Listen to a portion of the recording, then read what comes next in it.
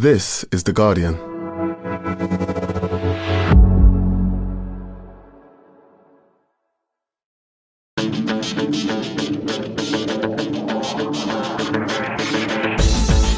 Hello and welcome to The Guardian Football Weekly. Flat, tedious, insipid, pedestrian, boring. No, not the latest iTunes review for this pod, but the mind-numbing adjectives you can apply to almost every Tottenham performance this season. They whimpered out of the Champions League without testing the AC Milan keeper until injury time. Are we reaching voice note territory with Antonio Conte? £15 million a year to lob on Davinson Sanchez with 5 minutes to go. God, as for Christian Romero, well, he is that kind of player, but credit Milan, who deserve to go through by more over the two legs. Also, today is the annual PSG are out of the Champions League bonanza. Perhaps not a hilarious choke, but outplayed by Bayern once they got their act together after half-time. Is the Neymar, Messi, Mbappe axis over? Who won't track back for them next season? After that, there's a Premier League preview, some Bundesliga and Serie A. Hopefully not enough time for Archie on Fulham. Your questions, and that's today's Guardian Football Weekly.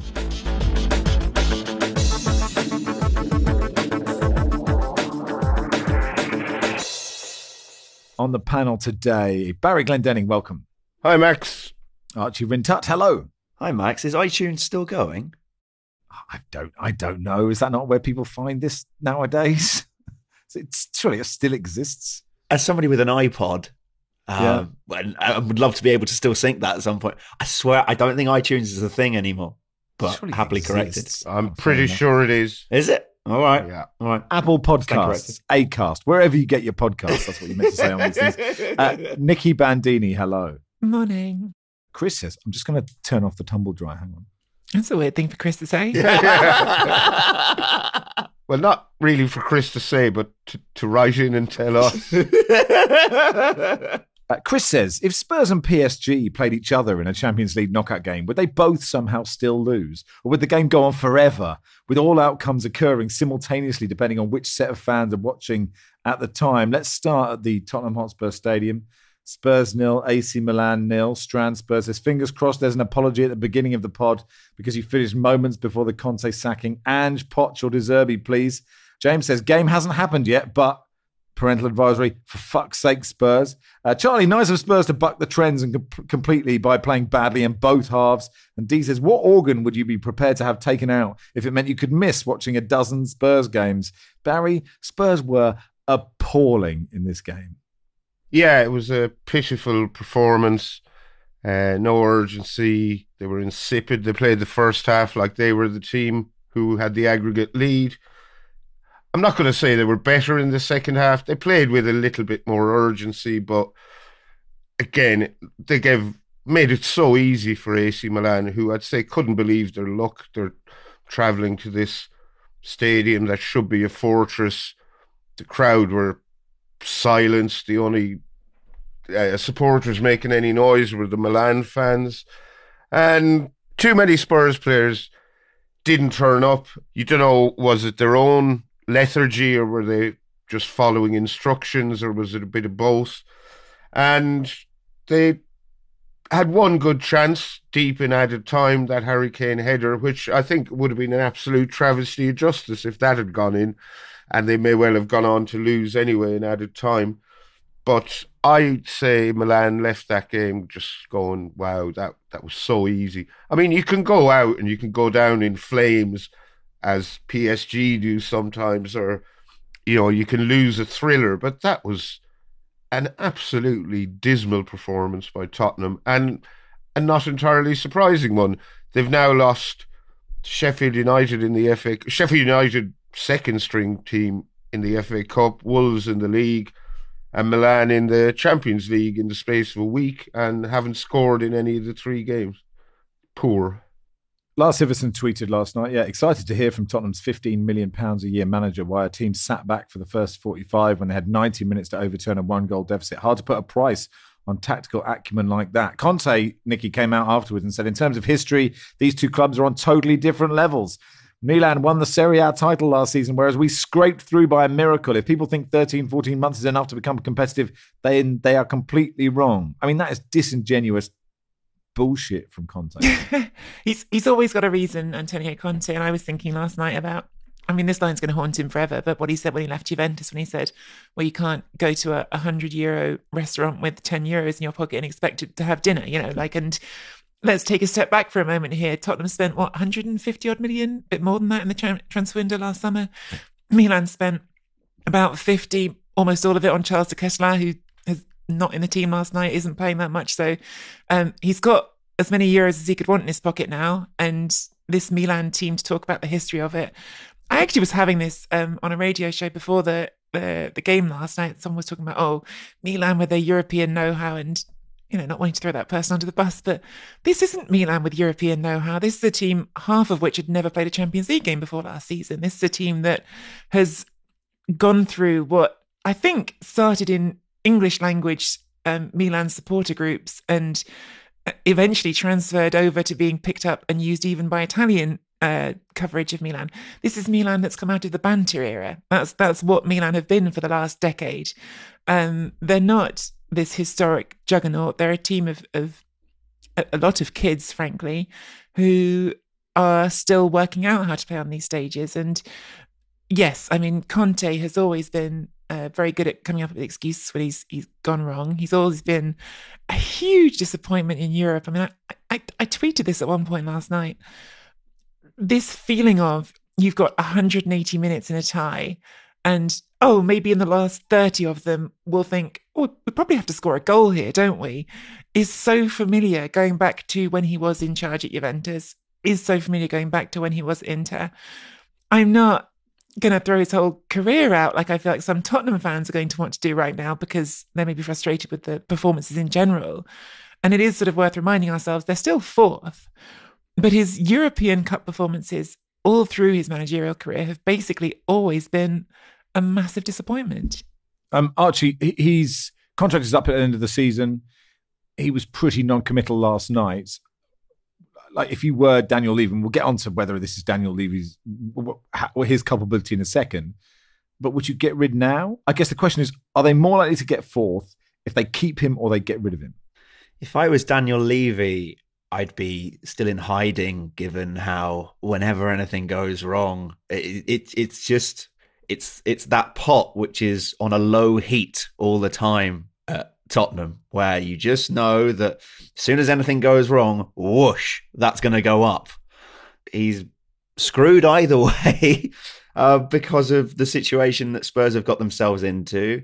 In a way, it makes me think of known quantities and how there's always this longing from fans of, we want a guarantee from what we're getting. And I think because of what Conte had done in terms of league form, at least with Inter and with Chelsea, I think on the face of it, it looked attractive.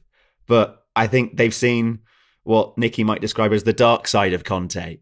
And that seems quite Spursy in itself to only be getting that part of him.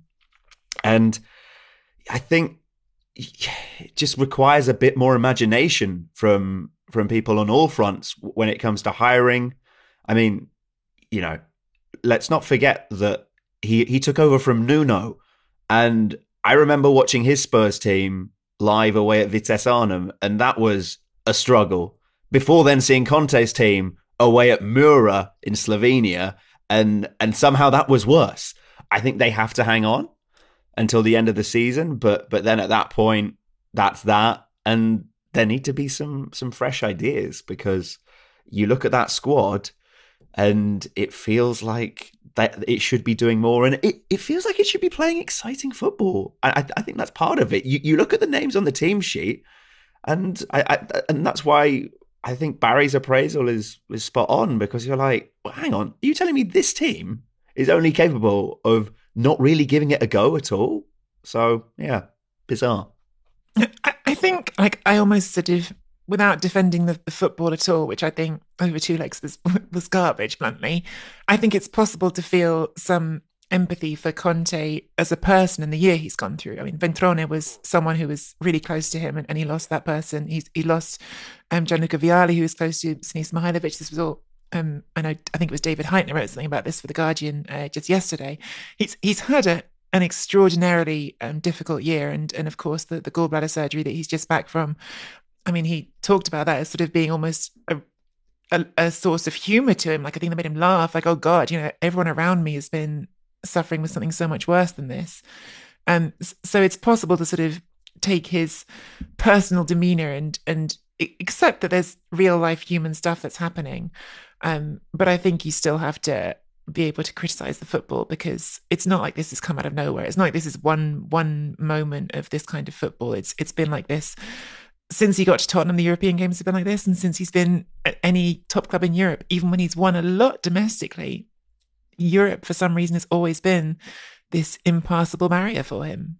Yeah, and there was this moment, Barry, where he sort of he took off Kulusevski, who hadn't had a brilliant game but is creative, and brought on Davinson Sanchez. You're like, are we trying to keep what we've got here? What's going on? And I don't know. I mean, maybe Daniel Levy is unlucky. He keeps hiring, winners in inverted commas. Mourinho wins everything, goes to Spurs, doesn't win anything, goes to Roma, wins something.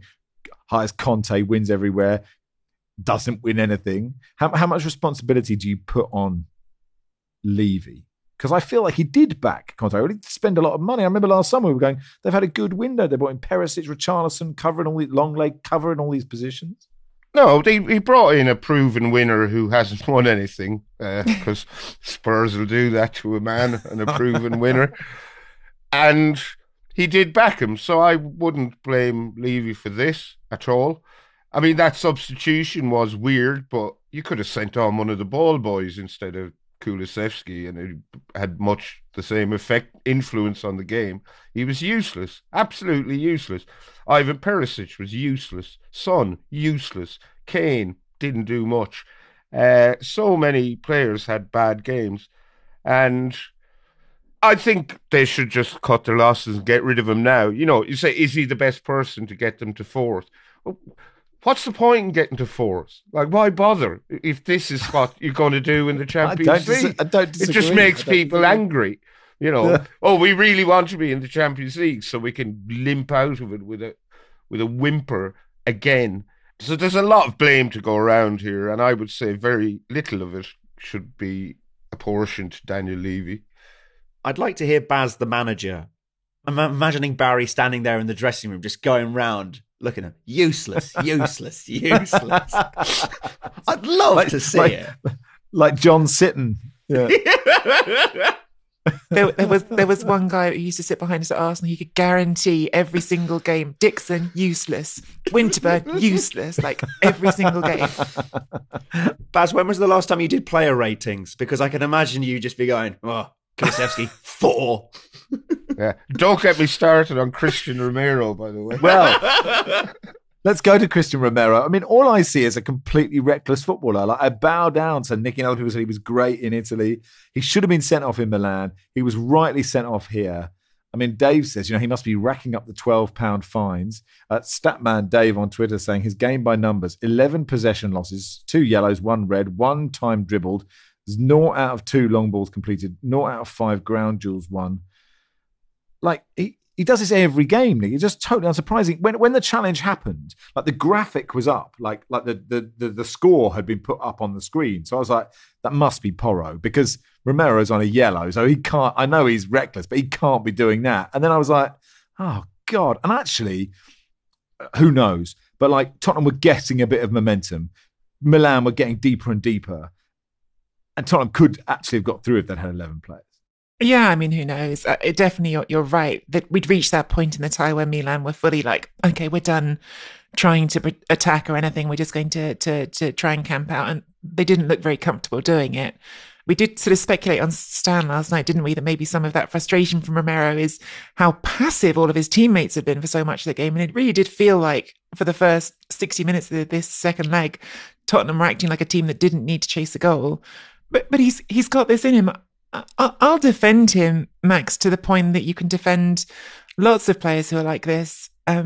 Look at Granit Xhaka's redemption arc at Arsenal. You can have a player who's like that if the rest of the team around them can sort of carry some of that responsibility for them, I guess, can maybe make sure that it's not just that one person going nuts on their own. I think he can be a very good defender, and I think having an aggressive defender is an asset sometimes, but he was really stupid last night, and I don't really want to defend him. And he has got that in his game as well. That's not new out of nowhere. Jelly Belly says, where will Kane go in the summer? He's absolutely hit the end of the road with this terrible Spurs team. Glasgow Archie Spurs says, is it time to stop blaming Spurs for Kane having no trophies and maybe think about blaming Kane for not winning trophies? Dave says, will Kane continue to get a free pass from English media for going missing in big games? Yes, he will continue to get a free pass from the English media. The BT Sport narrative, and it isn't just restricted to them, after the game last night, was very much that Tottenham have let Harry down. He'll surely leave at the end of the season because Spurs haven't served him well, and they've let him down. Now let's look at Harry Kane. He's played in 3 finals for Spurs. 2 of them he played on one leg. Should he have played in those finals? You could argue, it was heroic, or you could argue he should have stood himself down and said, I'm not fit to play in this game. He clearly wasn't fit to play in the Champions League final in Liverpool, but did play. Whether he was thrown in or just insisted that he was fit enough, I don't know. I have my own ideas about that. And he did nothing. He's played 4 finals for England and Spurs. He's scored no goals in any of them, and he hasn't provided an assist in any of them. So let's not kid ourselves that this Spurs team has in some way let Harry Kane down when it comes to winning silverware. I would argue that on at least 2 occasions, he has cost them silverware by playing when he isn't fit. Richarlison said, I'm honest, this season has been shit. I want to play, he told TNT Sport. I didn't understand Conte's choices. I was in a positive moment, and Conte put me on the bench again. Yesterday, he tested me in the starting 11 and then bench again. So I like honesty from footballers. And if Kane does go, which he could do, then Richarlison would presumably start as the number 9. Nicky, I even wrote it in the script. Apologies for not discussing them until now. It is a great, great victory for AC Milan, isn't it? The big picture for Milan, which we've already sort of talked about a little bit, like this is another sort of step in this coming out of this banter era, of coming out of this grim sort of decade-long chapter in your club's history. And I remember Max doing the Champions League game against Liverpool with you last season on Stan Sports, and people in the sound studio were sort of, I guess, laughing a bit about the fact that there were people and Milan fans in the stadium crying. And I was saying, this is a club that really identified itself for such a long time as a European side. While Juventus were the most successful domestic team in Italy, Milan's whole idea of itself was, no, but we're the team that goes and represents Italy in Europe. We're the one that goes and wins the Champions League. We're the one that's second only to Real Madrid in terms of winning that competition. And to be absent from that competition for so long was a real identity crisis for them. And so getting back to the quarterfinals for the first time in 11 years, it's a real moment. But I also want to just talk about the players, because that's like the big picture concept. I thought, Barry was talking just now about Kulusevski and having no impact across 2 legs, and it's true. But how much that is because you've got 3 young centre-backs. In the first game, they also had Chiara in there, who isn't young, but this game, Chow, Kalulu and Tomori, who I thought were brilliant in this game. I thought, aside from that one moment at the end when Harry Kane got his header off, and then you had someone else who was brilliant, Mike Maignan, and what a difference having him back in goal makes for Milan. That's impossible to overstate, because it's not just him making that save at the end. Look at the end of the first half when there was a cross came in from somewhere and Maignan grabs it and launches it for an immediate counter that doesn't lead to anything, but it's just things that absolutely have not been happening this whole season, basically, with Tatarusanu in goal. The difference between last season's Milan and this season's Milan, some of it does come down to having literally one of the best goalkeepers in Europe, I think, Mike Maignan, when he's healthy. I think France missed him at the World Cup, and Milan have missed him horribly all season. I think he's a brilliant goalkeeper. But Malik Chow, I think in particular, has popped up from nowhere in effect at Milan. He's someone who is yet another of these purely, revelations, purely, whose greatest strength without question is bringing through young players. I thought he was brilliant in the first leg when he played as a left centre-back with Chiara in the middle. This game, he's in the middle. He's the one responsible for Harry Kane. I thought he was fantastic again. So there's some really impressive performances in there for Milan. I know it wasn't a spectacle to watch, but there were some individually really, really impressive performances. And I thought Theo Hernandez as well on the left gave one of his better performances in Europe for them as well. All right, that'll do for part one. Part two, we'll discuss PSG going out of the Champions League, as they always do.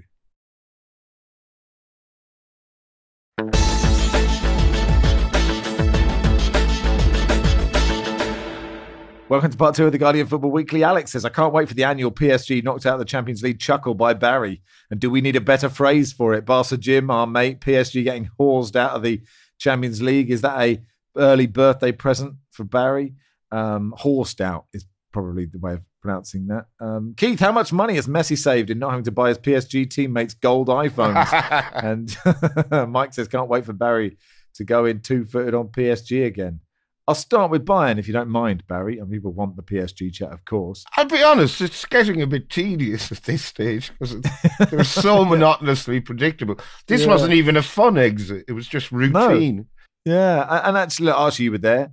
And actually, the first half, PSG might have been slightly better, but once Bayern changed it, and over the two legs, they were just vastly superior, weren't they? You say Bayern changing it. I think what changed it was the injury to Marquinhos 10 minutes before half-time, because until then, Bayern hadn't really looked like scoring.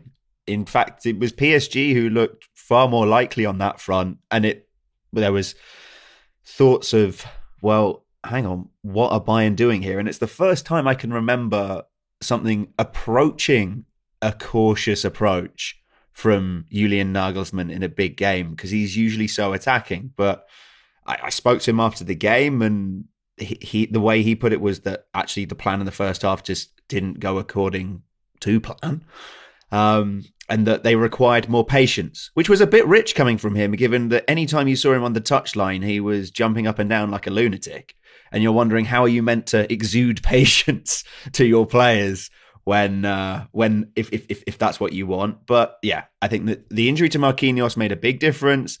Bayern then started to find that extra man and disappeared, and PSG disappeared in the second half. For me, it's about two moments where in the first half, Jan Sommer got away with it big time when losing the ball, and Vitinha has an open goal, but there's Matthijs de Ligt to clear off the line. The second game running, by the way, that de Ligt has bailed out Sommer, because at Stuttgart at the weekend, Sommer came to claim a cross, failed, ball was drifting in, and de Ligt bails him out. Jan Sommer said to me after the game that he's going to buy de Ligt a lot of Swiss chocolate, and I think at the very least at this rate. And then in the second half, you had when PSG substitute for a substitute, Bichiabu came on for Mukele, who'd replaced Marquinhos.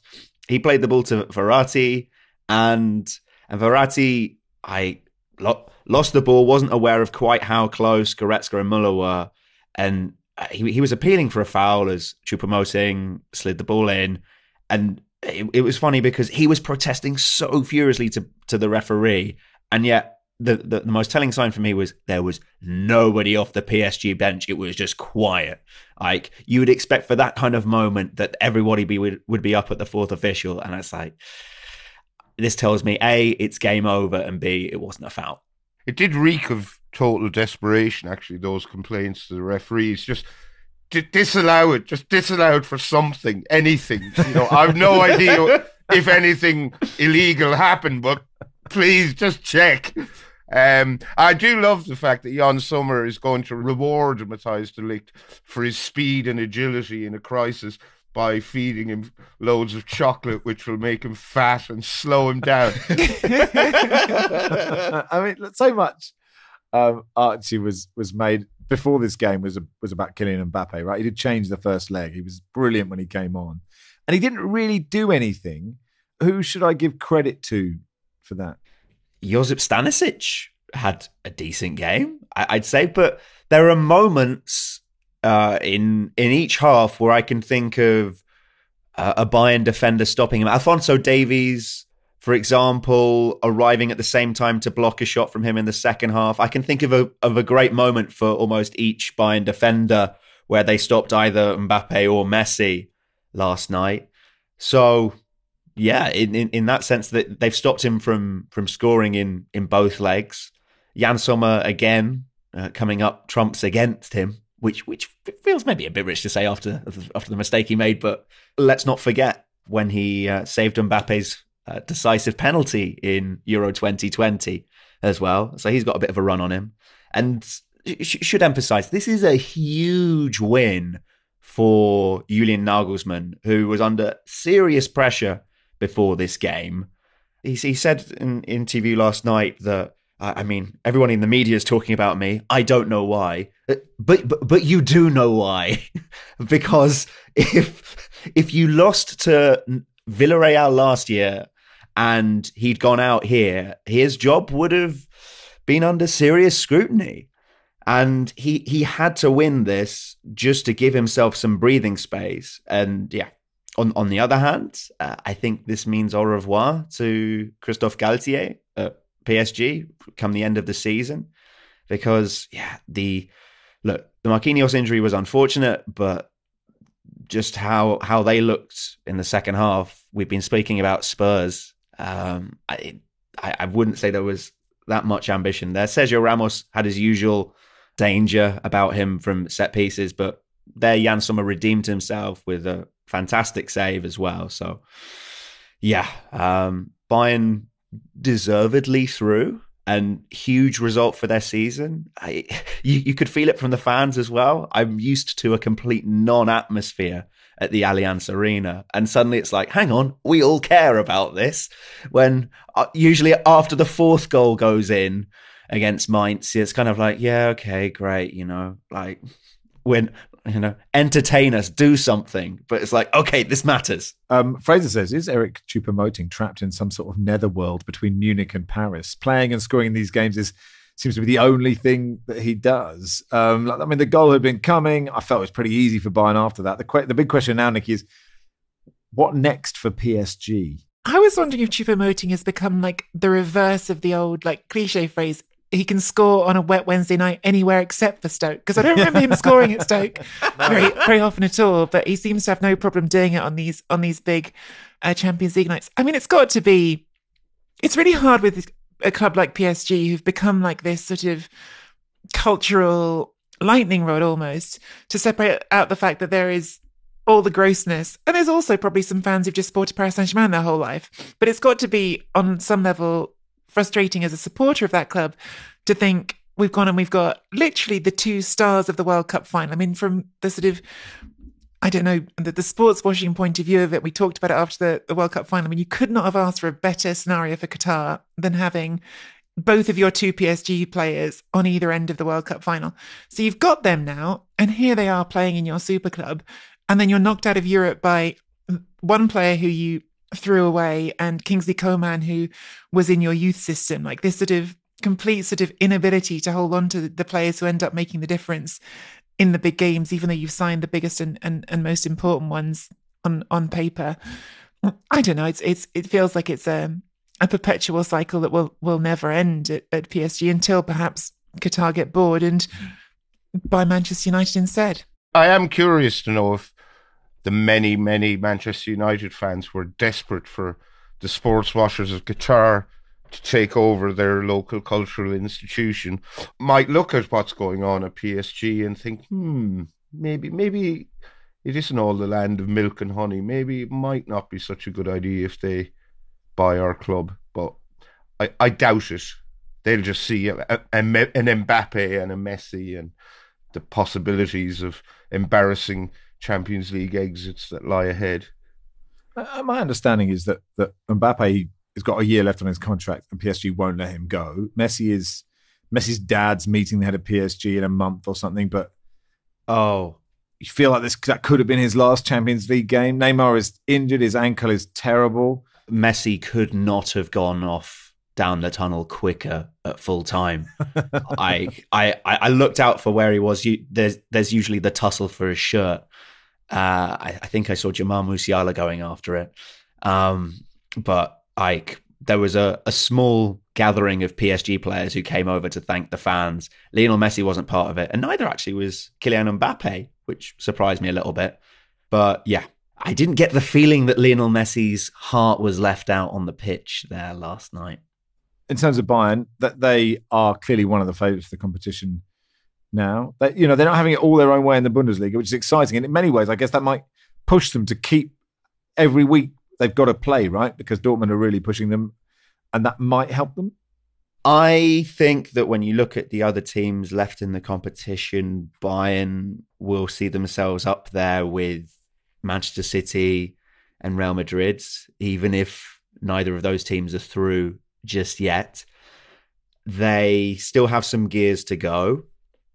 The fact that they are through to the quarterfinals now and that they've overcome a team who they would see themselves, in terms of stature at least, alongside.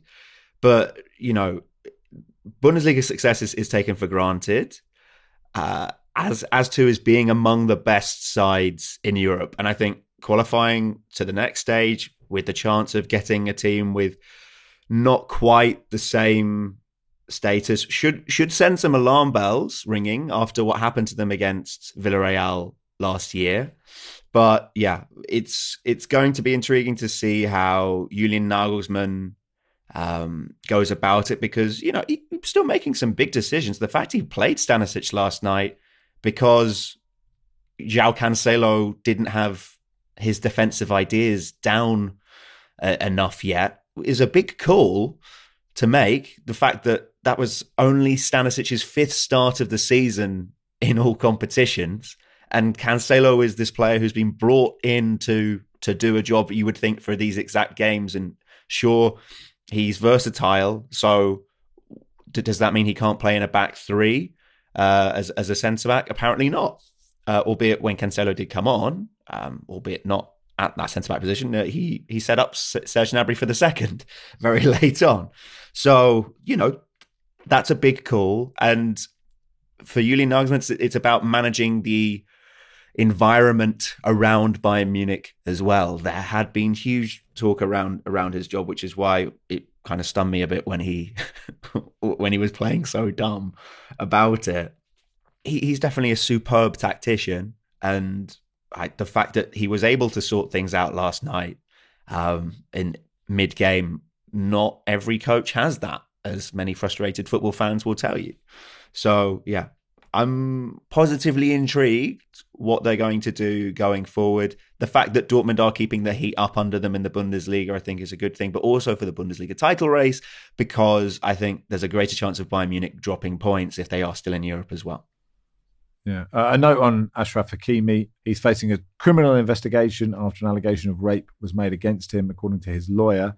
The 24-year-old, quote, firmly denies all the accusations against him, welcomes the investigation because he finally has the possibility to defend himself. Just a bit of reaction from the Chelsea-Dortmund game. Drew says, I have an idea for penalty kicks to solve the issue of encroachment when kick takers take slow or stuttering runs. My suggestion is the referee blows twice. On the first whistle, the penalty taker can start their approach and or take the shot however they like. The keeper must remain on the line and the other outfield players remain outside the box. This is basically the current rules. On the second whistle, after say 3 seconds, if the player hasn't taken the shot, then the goalkeeper can move off the line and other players can encroach, even taking the shot or clearing the ball if it hasn't been kicked yet. This would mean there is a window for the penalty taker to take their shots, and if they stutter, hop, whatever, too much, there are consequences. It sounds a bit, Barry, like gladiators. Kai, you will go on my first whistle. The rest of you will go on my second whistle. Give them all pugil sticks. Silly nicknames. Anyway, I like the idea, but it's clearly nonsense. Thank you, Drew. Michael says, what next for group captain Parker? Scott Parker has been officially sacked as manager of Club Brugge after just 12 games in charge. He's been fired twice in the same season. A very short statement on the club's official website read, Parker, 42, was appointed as Club Brugge's new head coach on December the 31st, replacing Carl Hofkens. Before coming to Jan Bredel, the former England international was at the helm for teams like Fulham and Bournemouth. Parker won 2 of his 12 games for Club. End. So there we are. Is that it? They didn't even thank him for his service? Tremendous. I don't know. Archie is I don't know if you're a Scott Parker acolyte, but I put something out on Twitter yesterday asking for people's opinions. I don't think I've had this many responses on something. I had 70 replies to what do people think about Scott Parker. He brings up a lot of emotions in people, particularly Fulham and Bournemouth fans. And I think trying to sum up what I got back from it, because I, as a Fulham fan, I don't mind him so much. I can understand why he left. because dealing with the Fulham hierarchy in terms of transfers has not always been an easy thing. But I think people have something against the slow, ponderous possession football that he plays, albeit it has ultimately been successful. But from the point of view of Fulham and Bournemouth fans, it's about how their squads were much better than the results that Scott Parker got would show. And he'd be much more in favour of going for a 1-0 rather than risking it and trying to be adventurous at times. And the key thing as well was that I got from across the board was how he would never say that he was at fault and would be throwing his players under the bus, most notably with Bournemouth after that 9-0 defeat to Liverpool earlier this season.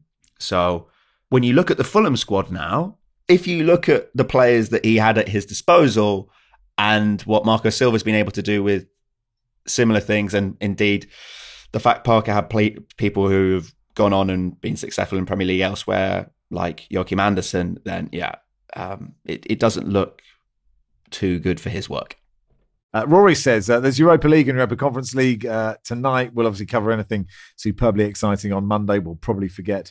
Rory says, hi, Max and the team. In case you missed it, I just wanted to flag West Ham's classy International Women's Day gesture when members of the West Ham first team prepared for their tricky away tie against AEK Larnaca in the Europa Conference League on Thursday, whilst wearing tops emblazoned with the names of their own female icons. Not their actual names, rather family roles they play to the men in their lives. I think Michael Antonio had Serena Williams, actually, on the back of his shirt. I particularly enjoyed Aaron Cresswell's homage, said Rory, pictured below with mum, wife, nan on his back. The sentiment is there. I'm not quite sure how that ever got the green light from the PR team at the London Stadium. Love the pod and all the best. Oh, no. It's a bit Wales, golf, Real Madrid, isn't it? Almost the entire squad just had mum on their shirts, though. I mean, I think there was one player who didn't. It was a bit. I know, no, it's a nice gesture, isn't it? It's just wife is funny. I mean, I guess you don't have enough space to say mum. I don't know what Miss Aaron Cresswell's wife is getting. Maybe it's, Janet. Mum, Janet, brackets, she's my wife, Nan. You don't have enough space on the back of your shirt. It just looked, it was a bit like when, didn't Lord Sugar sign a birthday card to his wife, Alan Sugar, because someone just handed him the card and he just signed it. And you're like, by now, presumably you can do your own name, just your first name to your partner. I think it might have been nice if they were nudged, all of them, to maybe pick someone from outside their family. Not that everyone shouldn't admire and love their mum, but the point of the day might be to, Yeah, maybe. But, I do like mum, wife, nan. Everyone covered. I can confirm that Aaron Cresswell's wife is called Jessica, possibly referred to as Jess, which is the same number of letters as wife. That is true. But then people have said, who is Jess? Mum, Jess, Nan. We just don't know. But we all know now. It says here her name is Jessica Unsworth, which now makes me wonder, is Aaron Cresswell David Unsworth's son-in-law? I mean, he probably isn't, but you never know. We never know. Right, that'll do for part 2. Part 3, we'll look ahead to the Premier League at the weekend and any other business.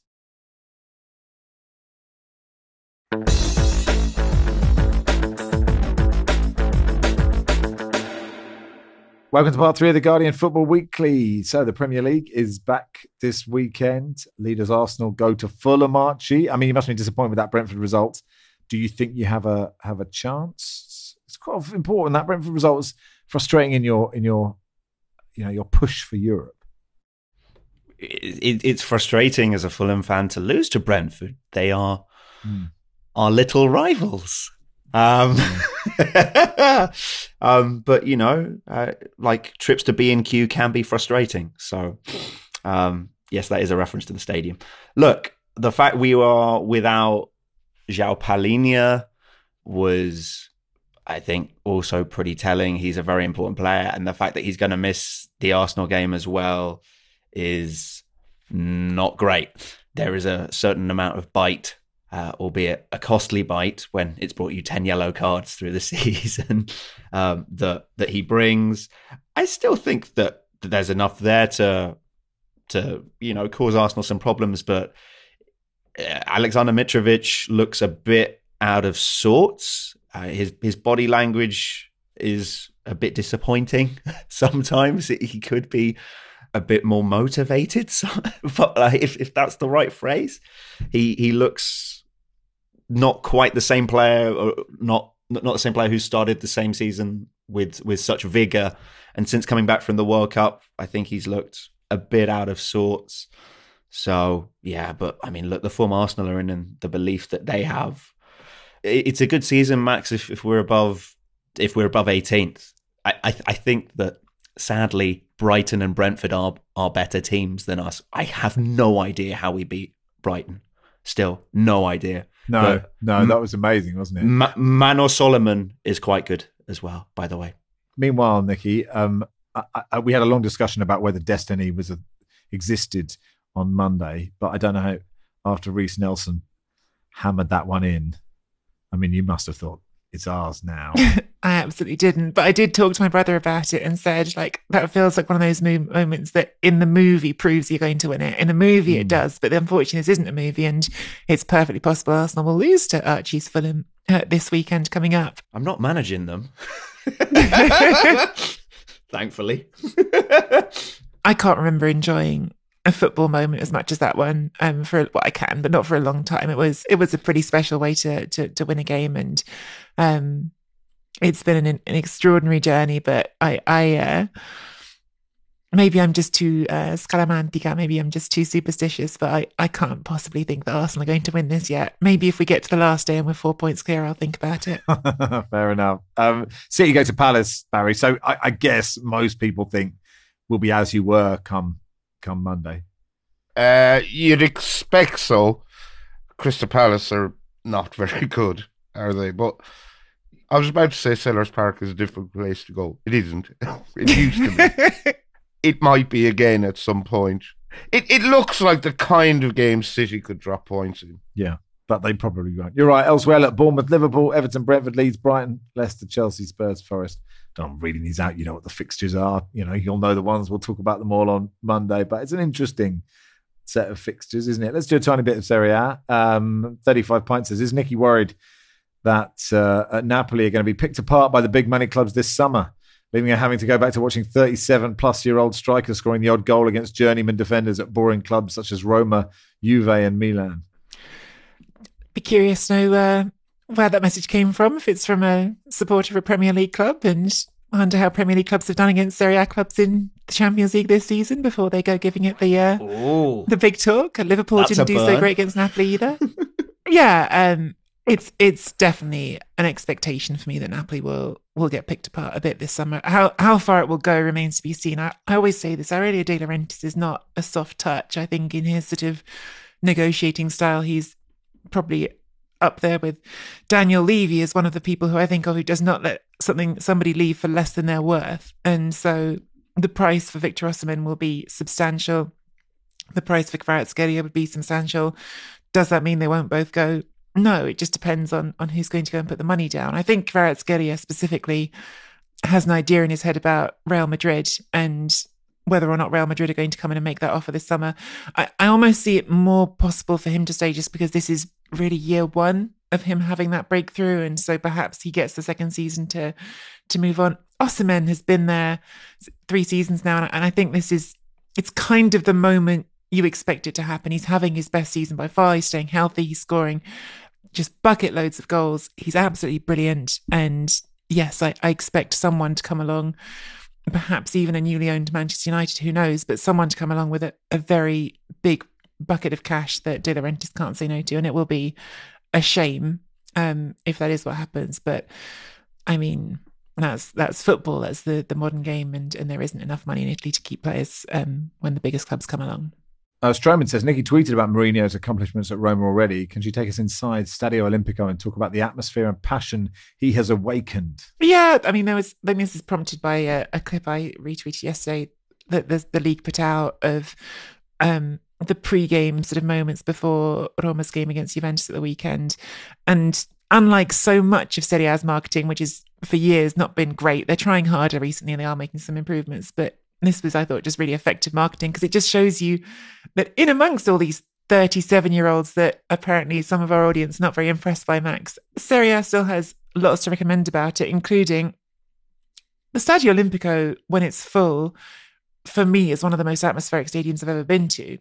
I think on a big night, it's one of those stadiums that makes your hair stand up. And I think that Mourinho's greatest achievement at Roma, and it hasn't been all sunshine and rainbows, but his greatest achievement by far is that he's got that fan base wanting to be there and pack it out. And so what this clip does from that, again, the game against Juventus, it's just the club anthem before kickoff. But if you've ever been there for that anthem when there's 60,000 people there, it's one of those anthems that just hits different. Like, it builds up. Is it better than Sunshine on Leith? I mean, they did it yesterday or the other day, and I saw it, and it moved me after having watched Spurs be so abject. Is it up there with that? For me, it's up there with You'll Never Walk Alone at Anfield on a big night. And I think I've probably said this on the podcast before. I still remember sitting next to Andy Hunter of this parish, of The Guardian, before the second leg of Liverpool's Champions League semi-final against Roma. And I hadn't got to the game at Anfield, but I was sat there right next to him for the game at the Olimpico, and he said, "I think this is louder than Anfield." So it's really something when it's full and when it goes off like that. And it just it builds up to this crescendo where the whole crowd give it that extra oomph for the last Roma. And Mourinho has brought that back. Mourinho, the football, it's interesting because the football doesn't necessarily make you think it. The football is Mourinho football. They've conceded only 21 goals, but they've only scored 32 all season. So yeah, they're classic Mourinho ball, low block, underwhelming at times.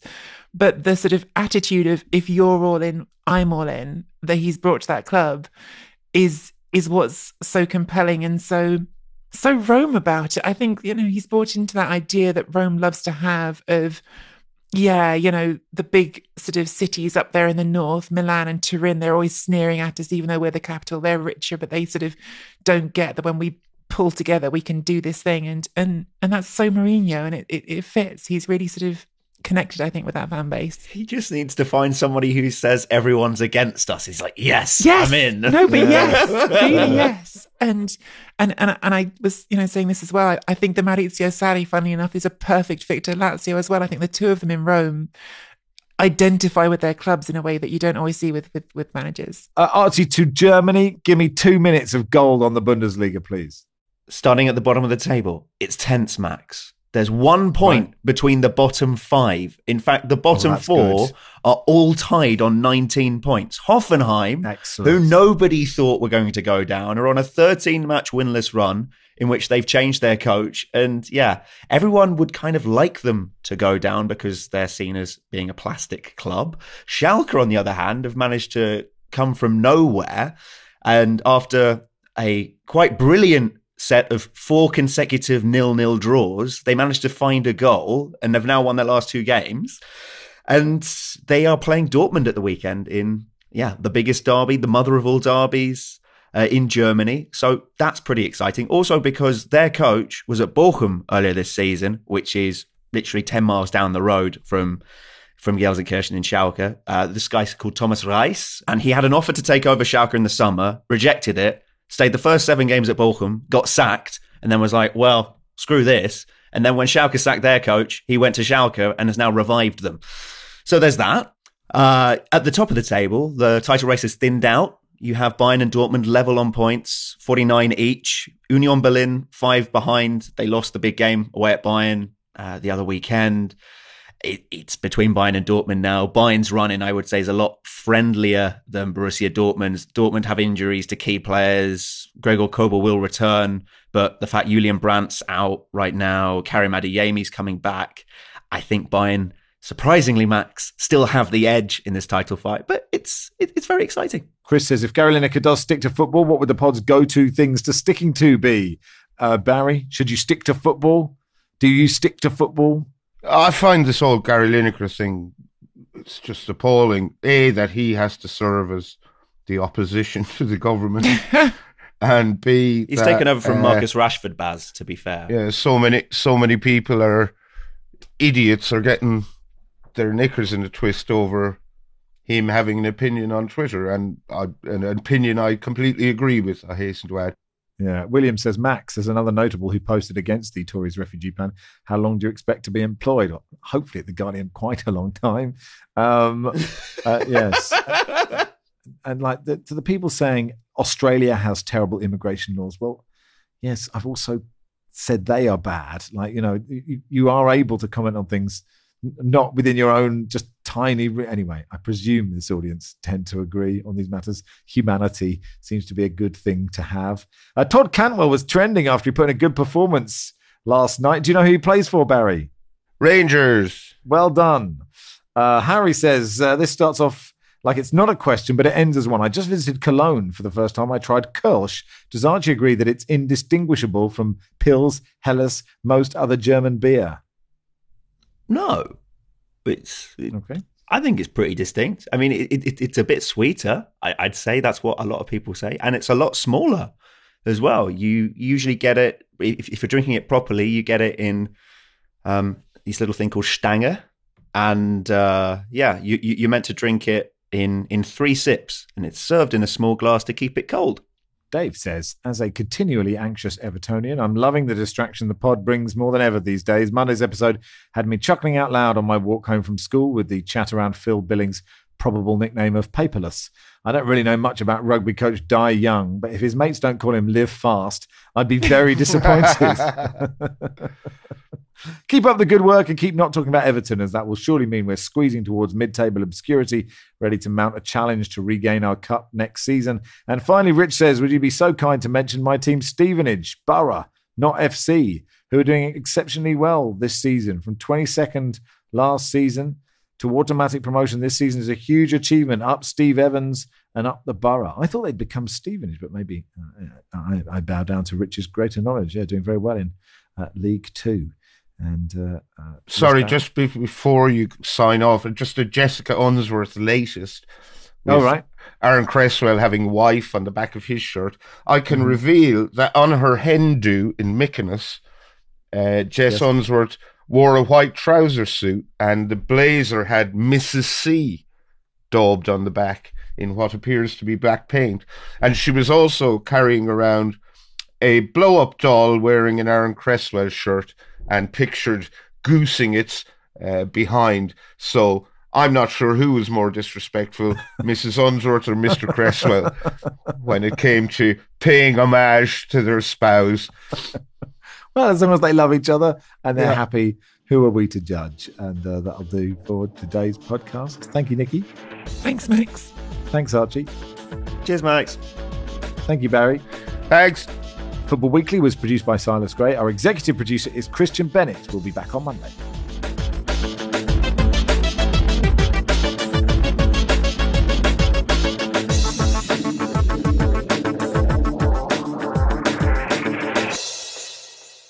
This is The Guardian.